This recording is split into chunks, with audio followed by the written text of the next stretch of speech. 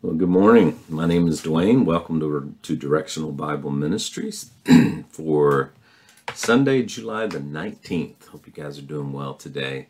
Had a great week. If you've been joining us every morning, 8 o'clock, we have been working our way through the book of Acts. And then on Sunday mornings, what we're doing is we're just putting it all together. So it always turns out different. While I'm studying through Monday through Friday, sometimes I stumble over things that I just didn't think of that, we discuss, and then I bring to this lesson on Sunday mornings at 9 o'clock. So if you have your Bibles, let's go ahead and open them up to Acts chapter number 11. Acts chapter number 11, and let's have a word of prayer, and then we'll get a little context before we jump in at verse number 19. Father, we love you and do ask that you go before us today. Bless the reading of your word. Lord, open our eyes to see, our ears to hear, and our hearts to understand the things that you'd have for us today. Be with us as we gather around your word. Bless everything that is said and done. Be with the needs that are represented. Lord, I pray that your will would be done in our lives and in the life of our country, our nation. In Jesus' name, amen. All right, just for a little context, chapter number 10, Peter went to see Cornelius. And of course, if you look at that, in context, Peter had received a vision, and Cornelius had received a vision. Cornelius was a centurion of the Italian band, which means he was a Gentile. He was a devout man. He feared God. He received this vision that he needed to send somebody to Simon's house, or to the tanner's house, Simon the tanner's house, where he would find one Simon who was surnamed Peter. And then Peter also received a vision as he was setting up on the rooftop. He was trying to pray, but he was getting hungry. And he had this vision. He sees this sheep that's tied at the four corners, come down with wild beasts, creeping things, fowls of the air, both clean and unclean. And the voice came to him and said, "Peter, rise, kill and eat." And of course, Peter, being a good kosher Jew, said, "Lord, I can't. I've never eaten anything that's common or unclean." And of course, Peter's referring back to the dietary laws in Leviticus. And the Lord came and said, "Peter, call not thou common or clean what I've set before you." And this was done 3 times. And of course, Peter, at that point, they came knocking on his door, the men that had been sent from Cornelius, and he went with them without any gainsaying, he said. In other words, I didn't make any excuses. I followed them. And he went to Cornelius's house, and of course they had a bit of exchange. They didn't know, Peter really didn't know why he was there, because Peter's entire ministry, his entire 3 years with our Lord, he was forbidden to go to the Gentiles.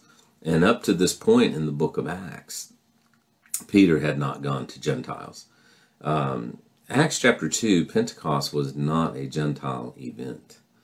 I know we have been taught that our entire lives. I was taught it as a child. I was taught it all the way through Bible college and seminary. But that was not a Gentile event. It was a purely Jewish event. So Peter had never went to Gentiles. This is the first Gentile that Peter had been commanded to go to. And of course, Cornelius told him, God told me that you would come and tell me what I ought to do. And at that point, Peter began to open his mouth and share with him the kingdom gospel. And of course, the kingdom gospel is repent and be baptized, for the kingdom of heaven is at hand. The kingdom gospel was preparing the nation of Israel for the reception of their king and his kingdom, which Peter still very much felt was on the table at this point.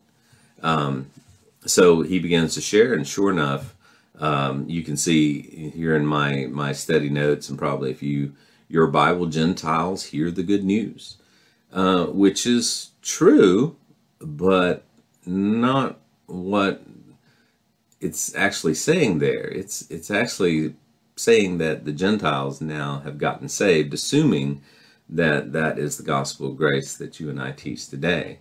So it was a Gentiles hearing the good news, but the good news that this Gentile is hearing is the gospel of the kingdom, not the gospel of grace. So, and then down when we get to the bottom, the Holy Spirit falls on the Gentiles. And that's true. That's what happened with Cornelius, just as it had happened to the apostles at Pentecost. Now, in chapter number 11, Peter gets called. He goes back to Jerusalem, and now he's got to explain his actions.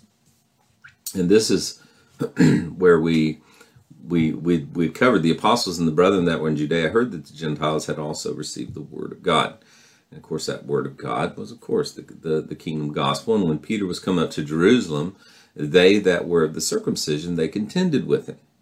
In other words, they were upset with him. Why were they upset? Because he took the kingdom gospel to the Gentiles, and saying, you went in to men uncircumcised, and you ate with them. Now, bear in mind, we're in chapter 11 of the book of Acts, and I can't emphasize that enough. This has not been taken to the Gentiles yet. But Peter rehearsed the matter from beginning and expounded it to them.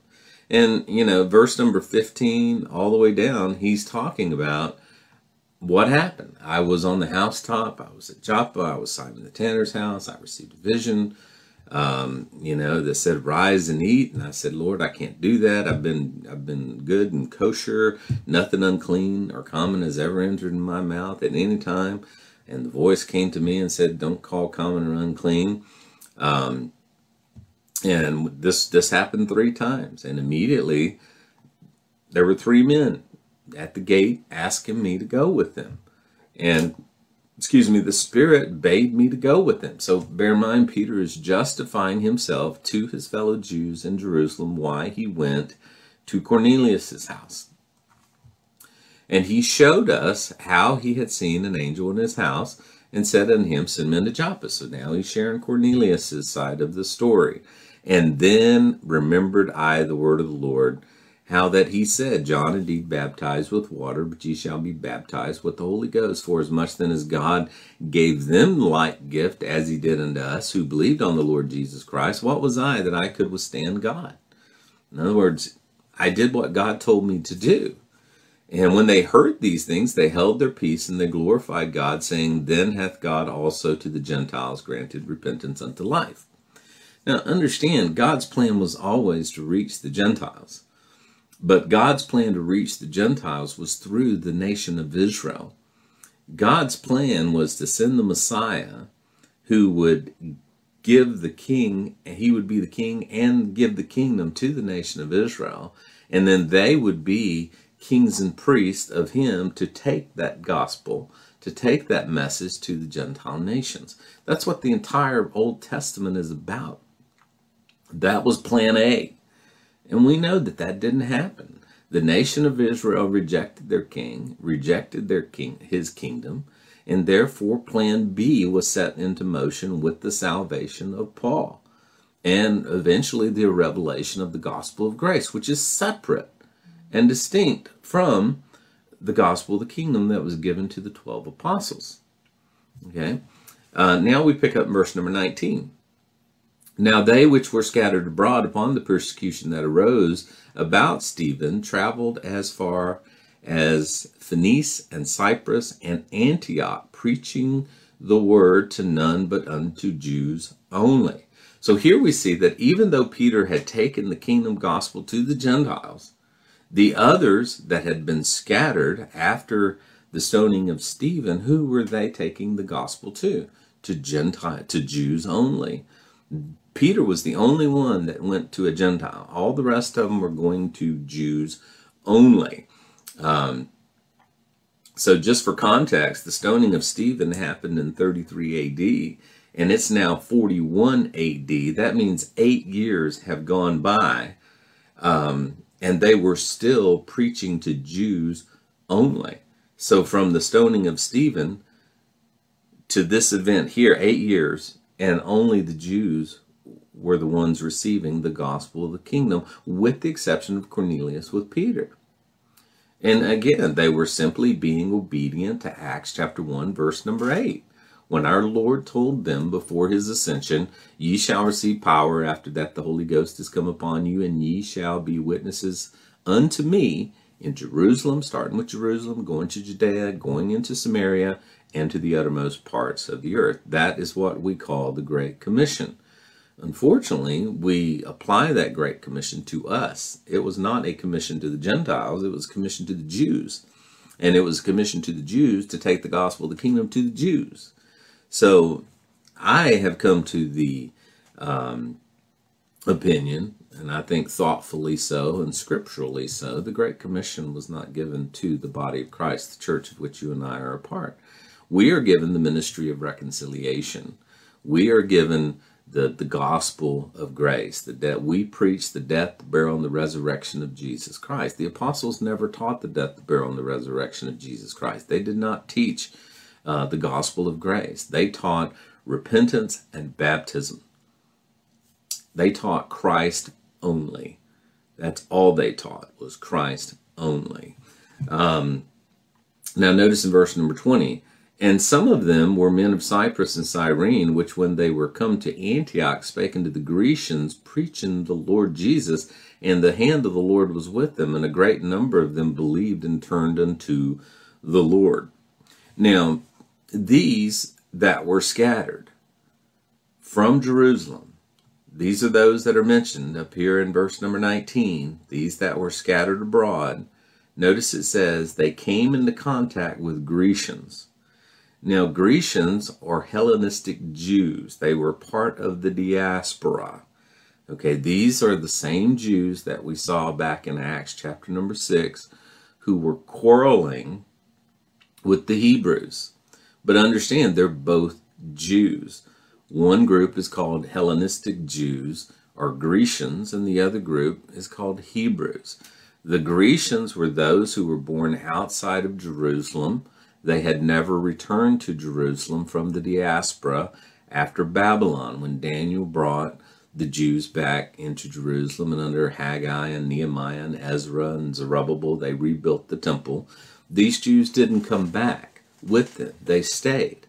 And now in Acts, they had returned to Jerusalem for the feast. They had returned there for Passover. They had returned there for Pentecost. Those were the feasts that they were required. They were still Jews. They were still practicing devout Jews, and they were referred to as Grecians. Now, if you've got any other translation of the Bible except the King James or the New King James, your Bible probably says Greeks. Well, the problem with that is not an accurate translation. Greeks are Gentiles. These are Jews, and that lends itself to the confusion that the gospel had now come to the Gentiles across the board. It hadn't. The kingdom gospel was not for the Gentiles, so that is not a good translation. These are Grecians. These were non-Palestinian Jews whose ancestors had been carried away by Babylon and never returned. So therefore they grew up outside of Jerusalem. They're the same ones that were there in Acts chapter number 2, who said, how hear we speak in the language in which we were born? You remember in Pentecost when the disciples were speaking in tongues, the apostles? That's them Jews, okay? There were not Gentiles there. These Jews, they preached the kingdom gospel. And again, the modern translation messes up that word Grecians and translates it Greeks. And again, that comes back to the underlying text. The King James comes off of the received text, the majority text, which I believe accurately translates that word as Grecians or Hellenistes, which is Greek-speaking Jews. Now notice in verse number 22, and then tidings of these things came into the ears of the church which was in Jerusalem, and they sent forth Barnabas that he should go as far as Antioch. Now it's worthwhile to mention here that it's obvious that the church in Jerusalem is in charge, okay? A model that the Roman Catholic Church has carried forward to this day, of course using Rome as their central base of operations. Understand the Roman Catholic Church is simply, understand they believe in what's called replacement theology, which comes down through covenant theology, which is that the church is Israel. There's also a huge black movement in the United States about spiritual Israel. If you look that up, some of those guys have made some headlines recently, and they see themselves as the nation of Israel. It's heresy, to be honest with you. It's not true at all. But the Roman Church and those who follow the teachings of the Roman Church, which is most mainline Protestant denominations, carry this covenant replacement theology that Israel has now been replaced with the church. And of course that led to anti-Semitism in time past, and it does today too. That the Jews killed the Christ, so therefore now that the church has replaced Israel, we need to punish them for that offense. We need to treat them like second-class citizens, second-class humans. Replacement theology leads to anti-Semitism, inevitably, because it says we're better than the Jews. The problem is replacement theology is not taught in the Bible. The problem, in my opinion, is that replacement theology is heresy. We have not replaced the nation of Israel. God has covenant promises with the nation of Israel that has absolutely nothing to do with the body of Christ. We are not a covenant people. Only the Jews are a covenant people. There are earthly promises, material promises that are given to the nation of Israel that have absolutely nothing to do with the church, the body of Christ. We are a heavenly people with heavenly promises. And when we fail to rightly divide, when we fail to make a distinction there, we start treading down these paths of heresy. And that's what the church has done for so many years. Notice in verse 23, and when he came and had seen the grace of God, was glad and exhorted them all that with purpose of heart they would cleave unto the Lord. For he was a good man, full of the Holy Ghost and of faith, and much people was added unto the Lord. So upon his arrival, Barnabas confirmed that what they had heard was true. And then notice in verse 25, then departed Barnabas for Tarsus for to seek Saul. Now remember that Saul had been sent out back in chapter 9, verse number 30, when they tried to kill him. And when the brethren knew it, they brought him down to Caesarea and sent him forth to Tarsus. And of course he was Saul of Tarsus, so they sent him back home. He hasn't been heard from. He's been out of the script since chapter 9, verse number 30. Then notice verse number 26, and when they found him, and when he found him, he brought him to Antioch, and it came to pass that a whole year they assembled with the church and taught much people, and the disciples were first called Christians at Antioch. Now, there is still no indication yet from the text that Saul had received the revelation of the mystery as of yet. But I believe he probably had by this point. It had to have happened. And when I talk about the revelation of the mystery, I mean Paul's conversion experience under the gospel of grace, Paul's commission to take the gospel of reconciliation, preaching the death, the burial, and the resurrection, that if thou shalt believe in thine heart that the Lord Jesus is risen from the dead, thou shalt be saved. He had to receive that revelation somewhere between chapter 11 and chapter number 13. Because chapter 12 is parenthetical, has everything to do with Herod's death back to Peter. So either in chapter 11 or chapter number 13, somewhere in there, and maybe the first 9 verses of chapter 13, the Apostle Paul had to receive the gospel of grace, the revelation of what he called the mystery that had been hidden from previous ages. Interestingly, Saul's name, we're going to find, is going to be changed in Acts chapter number 13. In Acts chapter number 13, he is going to be known as Paul going forward. And I think that's significant. It tells me that Paul definitely had received the revelation of the mystery by that time. Because Saul, his name is used 26 times prior to Acts chapter 13, verse 9. But after Acts chapter 13, verse number 9, his name is used 126 times, and it is always Paul. So Saul is only used in regards to his previous life, which to me is a very strong indicator that it happened no later than when his name change was announced in chapter number 13.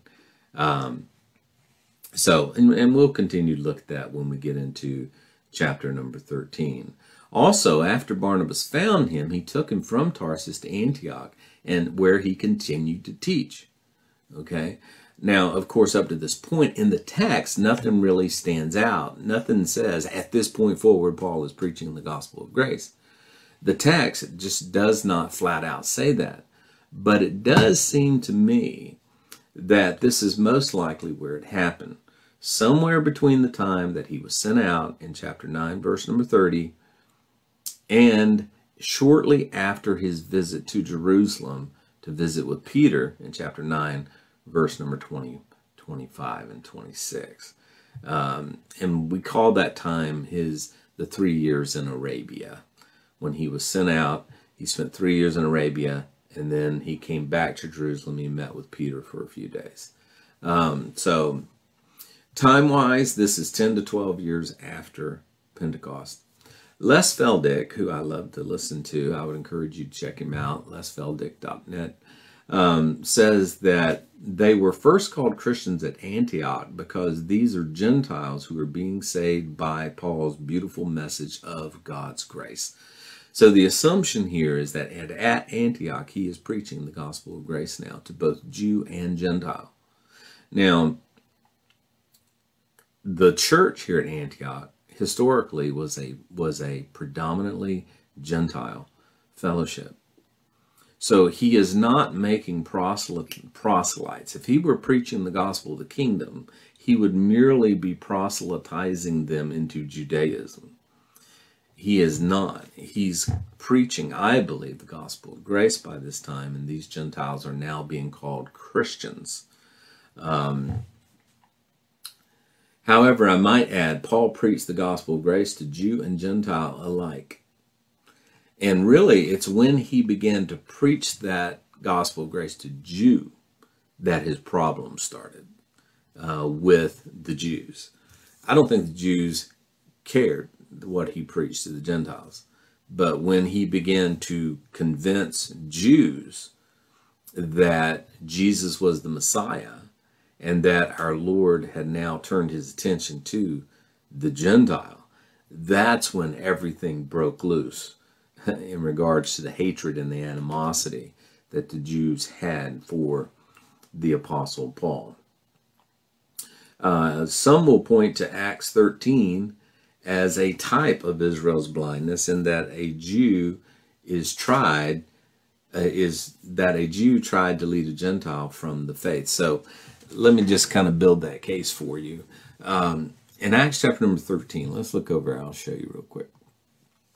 Now there was in the church that was at Antioch certain prophets and teachers, as Barnabas and Simeon, that is called Niger, and Lucius of Cyrene, Manaen, which had been brought up with Herod the Tetrarch and Saul. Okay, and they ministered to the Lord and fasted, and the Holy Ghost said, "Separate me, Barnabas and Saul, for the work whereunto I've called them." And when they fasted and prayed, they laid their hands on them, and they sent them away. So they, being sent forth by the Holy Ghost, departed into Seleucia, and from thence they sailed to Cyprus. And when they were in Salamis, they preached the word of God in the synagogues of the Jews, that had also John to their minister. And when they had gone through the Isle of Paphos, they found a certain sorcerer, a false prophet, a Jew, whose name was Bar-Jesus. So the question is, what was they preaching here in the synagogue of the Jews? Well, in verse number 7, which was the deputy of the country, Sergius Paulus, a prudent man, who called for Barnabas and Saul and desired to hear the word of God. But Elymas, the sorcerer, for so is his name by interpretation. Now bear in mind, this sorcerer was a Jew, okay? And Paul had preached to Sergius Paulus, who was a Gentile. He was a prudent man, okay? And he desired to hear the word of God. But Elymas, the Jew, for so is his name by interpretation, withstood them, seeking to turn the deputy away from the faith, seeking to turn the Gentile away from the faith. So some people will point to this and say, this is a type of Israel's blindness in Elymas in withstanding Paul and seeking to turn the Gentile away from the faith, which of course was the gospel of grace, which Paul was preaching at that time. And then notice, and then Saul, who is now called Paul, filled with the Holy Ghost, and set his eyes upon him and said, O full of all subtlety and all mischief, you child of the devil, you enemy of righteousness, will you not cease to pervert the right ways of the Lord? So some see this as a type of Israel's blindness that Paul is pointing out by using Elymas and Sergius Paulus. I don't know. I mean, I see in the text something happened here in chapter number 13, verse number 9, with the conversion, with Saul going from Saul to Paul now, and the fact that he is never again referred to as Saul at all. So you've got this Jewish name, this Gentile name. Jewish name Saul, Gentile name Paul. Okay, and I think it's highly significant that the guy he is ministering to is Sergius Paulus, which was a Gentile. So again, I think there's a lot of evidence by this time Paul has received the revelation of the mystery. And we know in Romans chapter 11, verse number 15, Paul said, for if the casting away of them be the reconciling of the world, what shall be the receiving of them but life from the dead? Paul, who is being cast away, that Paul is referring to when he writes to Romans, the Jew is being cast away. And if the casting away of them be the reconciling of the world, which is the Gentiles, what shall be the receiving of them but life from the dead? And they will be received again. The church age will end with the rapture of the church, and God will turn his attention back to the nation of Israel. The tribulation is not about Gentiles. The tribulation is about the Jew. And then also in Romans 11:25, for I would not have you be ignorant of this mystery, lest you should be wise in your own conceits, that blindness is in part happened to Israel until the fullness of the Gentiles be come in. So God has temporarily blinded the nation of Israel. God has temporarily cast off the nation of Israel. But he has not permanently cast them off. He has not permanently cast them away. They will be restored again. So therefore, that repudiates replacement theology. That repudiates that God is through with the nation of Israel, and now the church has replaced Israel. You're not reading the book of Romans correctly, and most covenant people do not read the book of Romans correctly. Most dispensationalists do not read the book of Romans correctly, because we enter into it with preconceived notions. We open it up with a filter that's been given to us by our denomination or whoever we were taught by, and that's what we see, even though that's not what it is saying. We do it. I did it for years, and I promise you, you do it too. Okay? Now, notice in verse number 27, back in chapter 12, verse number 27. Well, where am I at here, time-wise?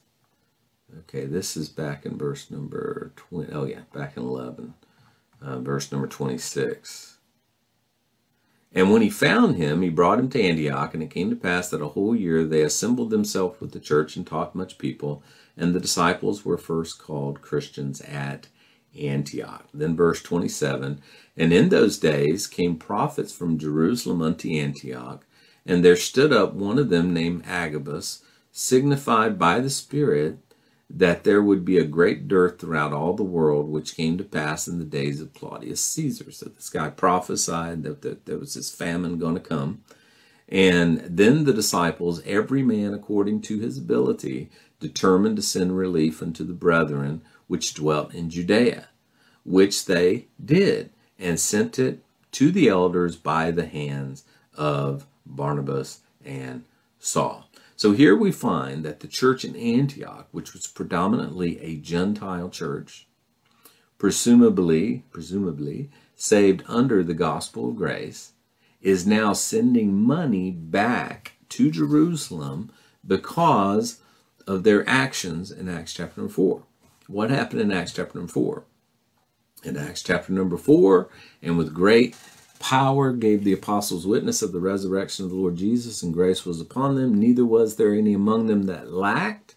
Why? For as many as were possessors of lands and houses sold them, brought the prices of the things that were sold, and laid them down at the apostles' feet. So nobody owned anything. They had thrown it into a common kitty, a common store, if you will. You remember, Barnabas did it. Ananias and Sapphira did it with horrible consequences, but nobody owned anything. So now there's a great dearth, a famine coming in the land, and they're beginning to go hungry. So now Paul is making collections of the Gentile churches to bring back to Jerusalem for them. Now, and we've talked about this. Why would the Jews do this? Because they thought the second coming of the Lord was imminent. They thought that Daniel's 70th week was going to kick right off the bat. They thought that the nation of Israel would repent, turn to the Lord, accept the king, their Messiah. The Lord would return, establish his kingdom, and then they would be priests unto God, that God would use them to reach the Gentile nations. But that didn't happen. Time's beginning to stretch out. They're beginning to run out of food. Now they're entering into a famine. That's why. So as we finish chapter number 11, we have seen the stoning of Stephen in chapter 8. We were introduced to Saul and his conversion. Understand, Paul was the only man who had ever been converted, or at least the first man to be converted under both the kingdom gospel and the grace gospel. On the road to Damascus, he heard the kingdom gospel, he responded. And then we're told in Timothy that he also responded. He was the first one in to the gospel of grace when it was presented to him by our Lord. I might as well show that to you. That in me first, a pattern. In First Timothy 1:16, notice what it says. Howbeit for this cause, well, let's back up. First Timothy 1:15. This is the faithful saying and worthy of all acceptation, that Christ Jesus came into the world to save sinners, of whom I am chief. Now that doesn't mean he was the worst sinner. That is not a very good translation. It should be translated first, just like down here in verse number 16. The word is first, that of whom I am first, howbeit for this cause I obtain mercy, that in me first Jesus Christ might show forth all long-suffering for a pattern to them which should come hereafter, believing on him to life everlasting. Paul was the first one to be converted under the gospel of grace. And if you break those verses down, verses 15 and 16 there, you see exactly what I'm saying. In verse number 15, that word chief there is the word protos, which is first. And then when you come down into verse number 16, the same word protos is used here. So that's why in these verses, that word chief has led people to believe that he was the worst sinner that God ever created. That's not what he's saying. He's saying that I'm the first. I'm the first to be a pattern for everybody that should come hereafter in my response to the gospel of grace. Okay? So let's go back. So we've seen Paul's conversion in chapter 9. He shortly thereafter ended up 3 years in Arabia after they tried to kill him, during which time or shortly thereafter he obviously received the revelation of the mystery. That's when it happened. We have also seen Peter going to Cornelius' house in chapter 10,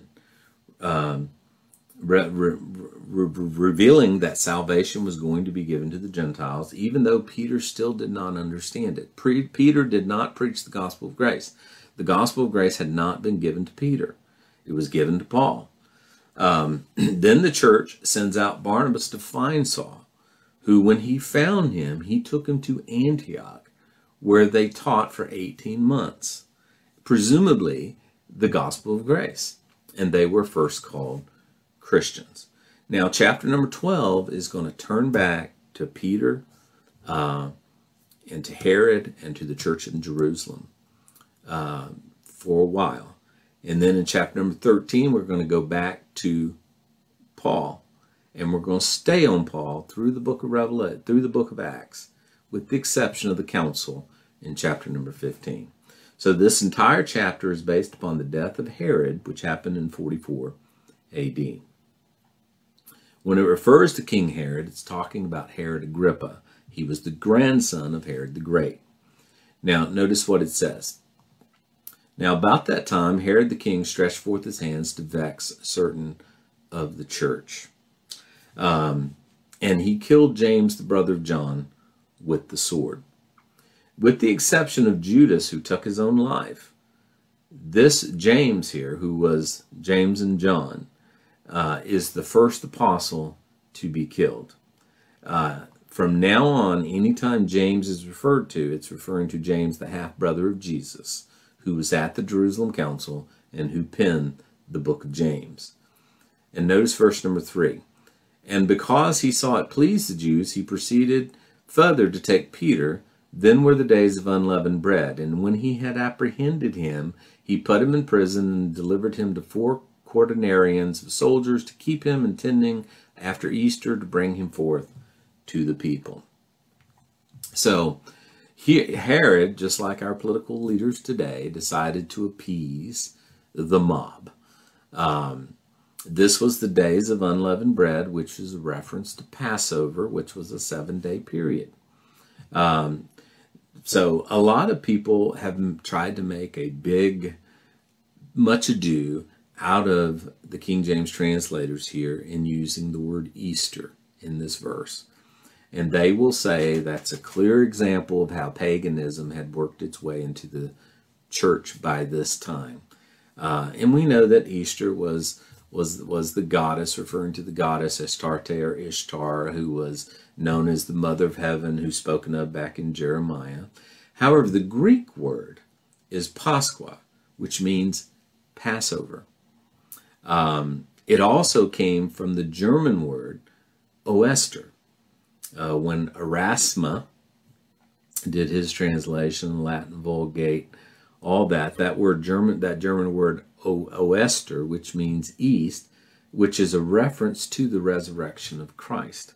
So I don't have a problem with this word. I don't think it's representing any kind of paganism that had already come into the church by this time. I think that's not historically accurate. I don't have a problem with the word Easter. Now, therefore, Peter was kept in prison, and prayer was made without ceasing of the church of God for him. And when Herod would have brought him forth, the same night Peter was sleeping between 2 soldiers bound with 2 chains, and the keepers before the door kept the prison. So Peter was obviously being guarded for trial and execution. In verse 7, and behold, the angel of the Lord came upon him, and a light shined in the prison, and he smote Peter on the side, raised him up, and saying, Arise quickly, and his chains fell off from his hands.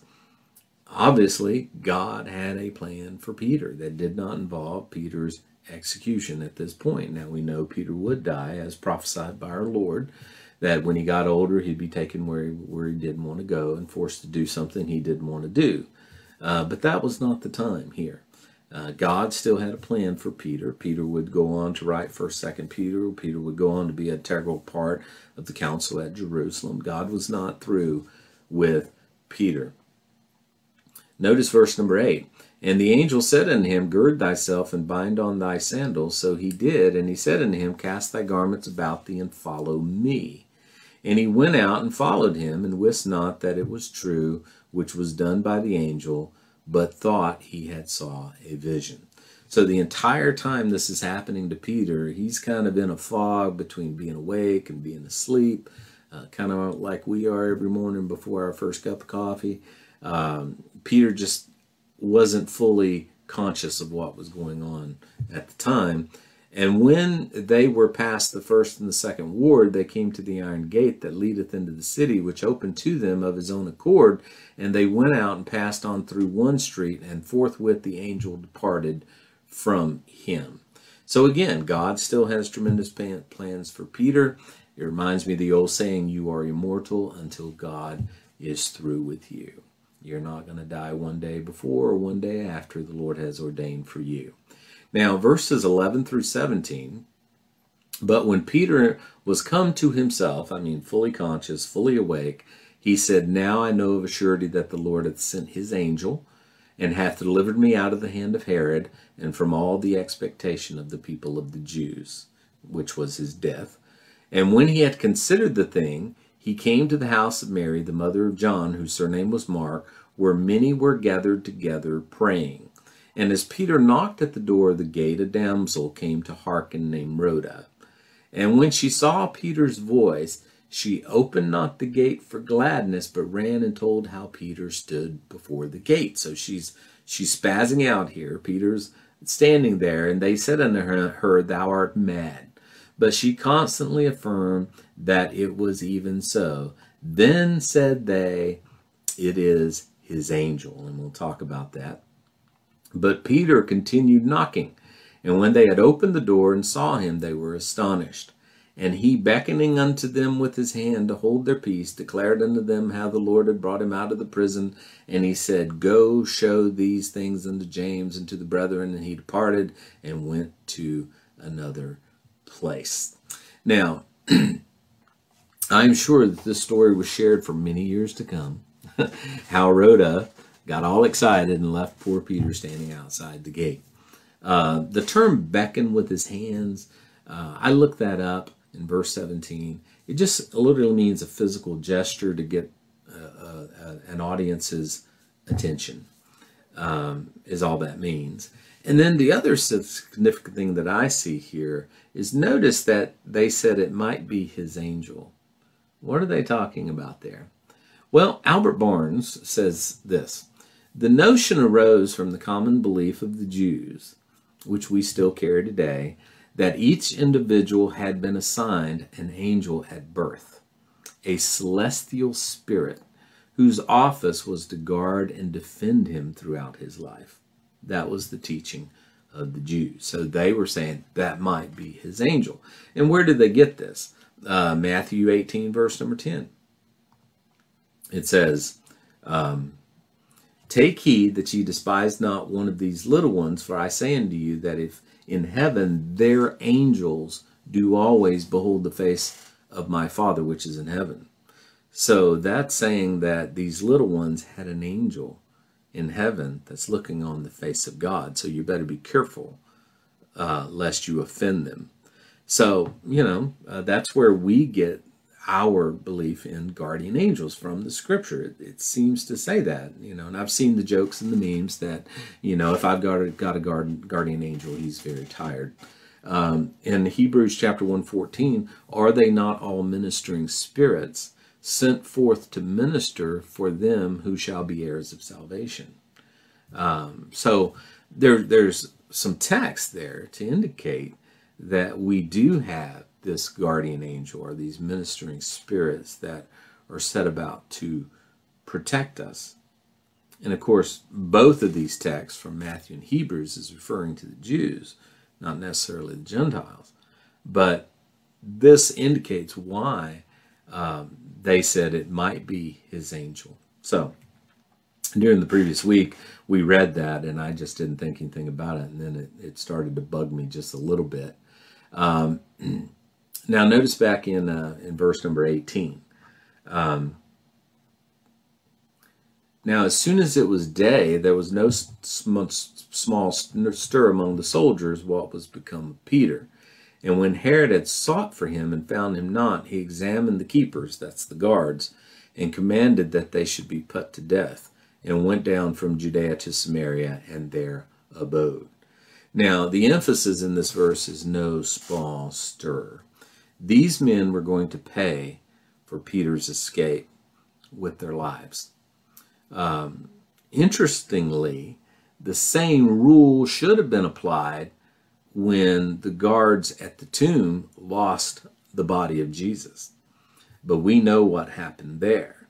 We know that in Matthew 27:62, now the next day that followed the day of the preparation, the chief priests and the Pharisees came together unto Pilate, saying, Sir, we remember that the deceiver said while he was yet alive, in 3 days I'll rise again.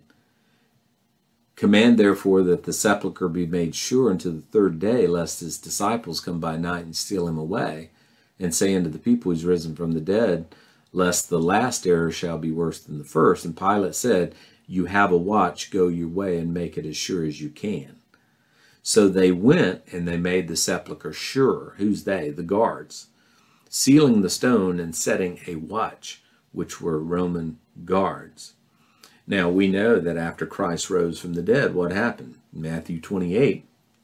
Now when they were going, behold, some of the watch came into the city. Some of the watch, being referring to the guards, and showed unto the chief priests all the things that were done.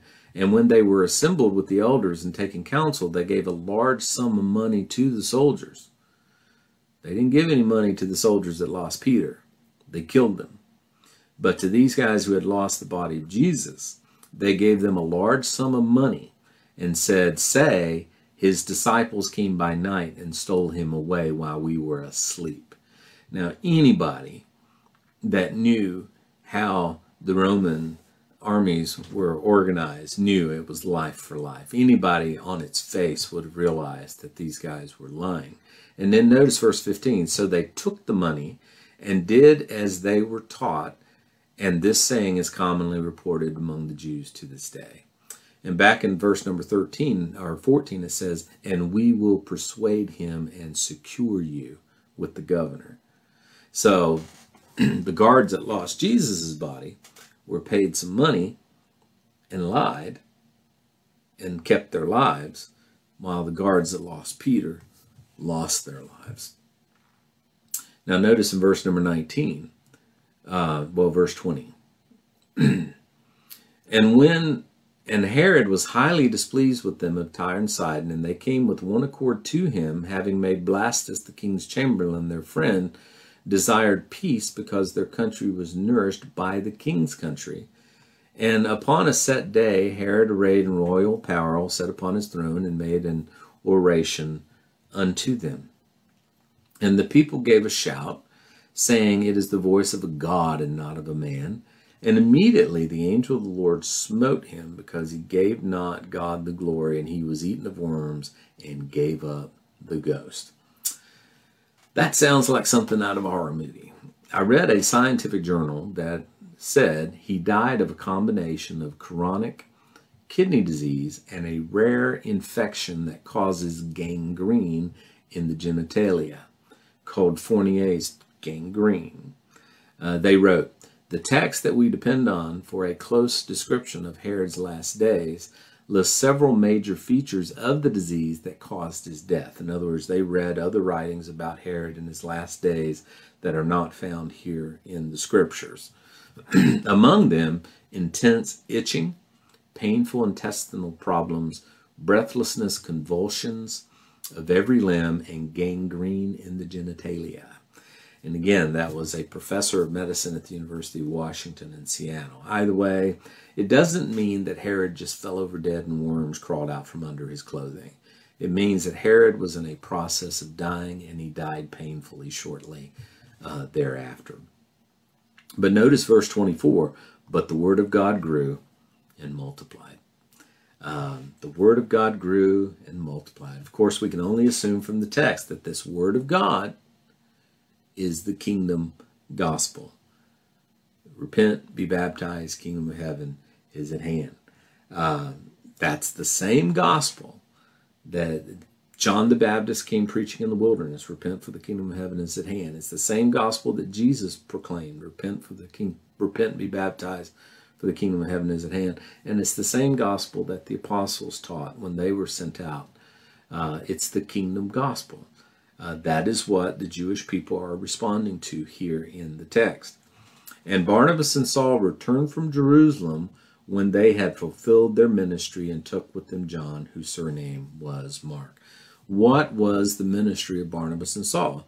Bringing the collection, the money that was to be given to the church in Jerusalem as a result of the dearth, the famine that they were going through, according to the prophecy of Agabus.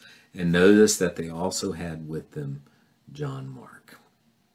So that covers everything that we have taught Monday through Friday of last week. Monday morning, 9 o'clock, 8 o'clock, we will pick up in chapter 13, verse number 1, and we're going to find that the emphasis is going to go back to Saul.